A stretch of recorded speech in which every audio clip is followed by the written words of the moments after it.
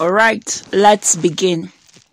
Father, in the name of Jesus, thank you for the power of your word that is life, your word that is spirit, your word that enlightens us, that shows us the way that we should walk, talk, think, reason, and even act.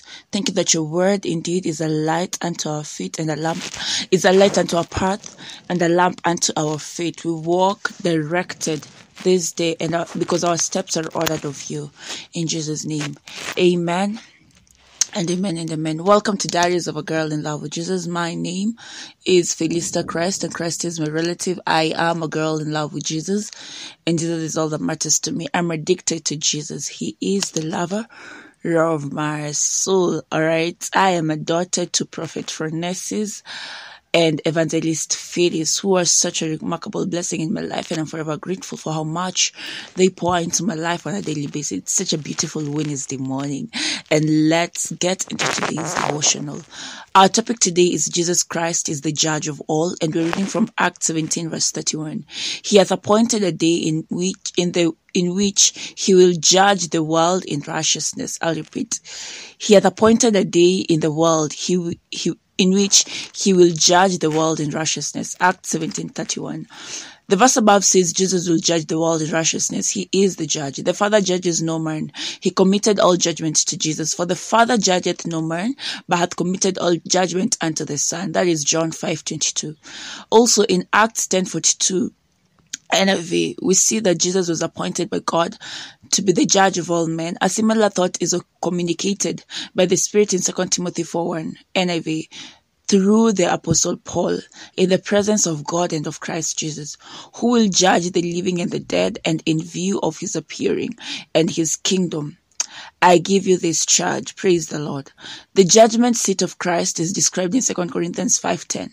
For we must all appear before the judgment seat of Christ, that everyone may receive the things done in his body according to that he hath done, whether it be good or bad. Praise the Lord.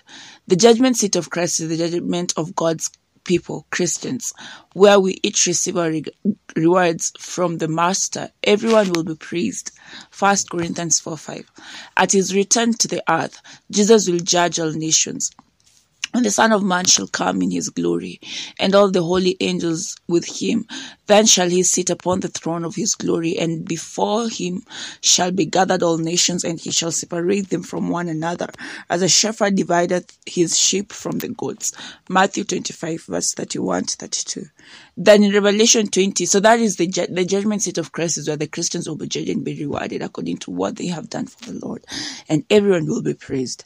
Then we have another judgment. Then in Revelation 20, we find Jesus executing the most terrifying of all judgments, which are reserved for sinners. It's called the Great White Throne Judgement. And I saw a great white throne, and him that sat on it, from whose face the earth and the heaven fled away, and there was found no place for them. Revelation 20 verse 11. These judgments aren't far away. Therefore, serve the Lord truly and live for him every day as we wait for his soon return. Praise the Lord. Praise the Lord. All right, so we have the Great White Throne Judgment, where the sinners will be judged, and then we have the judgment seat of Christ, where the Christians will be judged. All right, so this whole point of today's Rhapsody, devotional, is to remind us that Jesus is the judge, all right, and he is the judge, all right, because that's the topic today. Jesus Christ is the judge of all, all right, so be found doing what you're supposed to be doing. All right. And the best part is that he has given us his grace to live out the life that he curtailed for us to live. He has given us his grace. He has lavished his grace upon us that we may walk a life that he predestined for us. All right. It's not by might. It's not by power. And definitely it's not by works, but by the Spirit of the living God.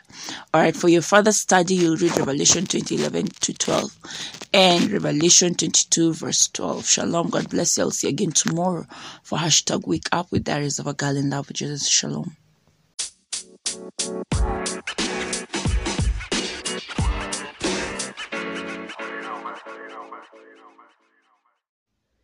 All right, so repeat this after me.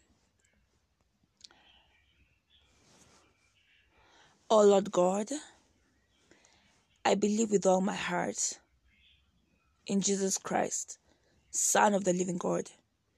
I believe he died for me and God raised him from the dead. I believe he's alive today. I confess with my mouth that Jesus Christ is the Lord of my life from this day. Through him and in his name, I have eternal life. I am born again. Thank you, Lord, for saving my soul. I am now a child of God. Hallelujah, hallelujah, hallelujah. Congratulations, you are now a child of God. And if you've said this prayer, please reach out to me. You can email me at felistachrist@gmail.com. You can find me on Instagram at Diaries of a Girl in Love with Jesus.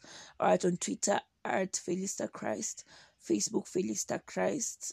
Yeah, TikTok felistachrist. Shalom. God bless you. I'll see you again tomorrow for #Wake Up with Diaries of a Girl in Love with Jesus. Shalom. And congratulations.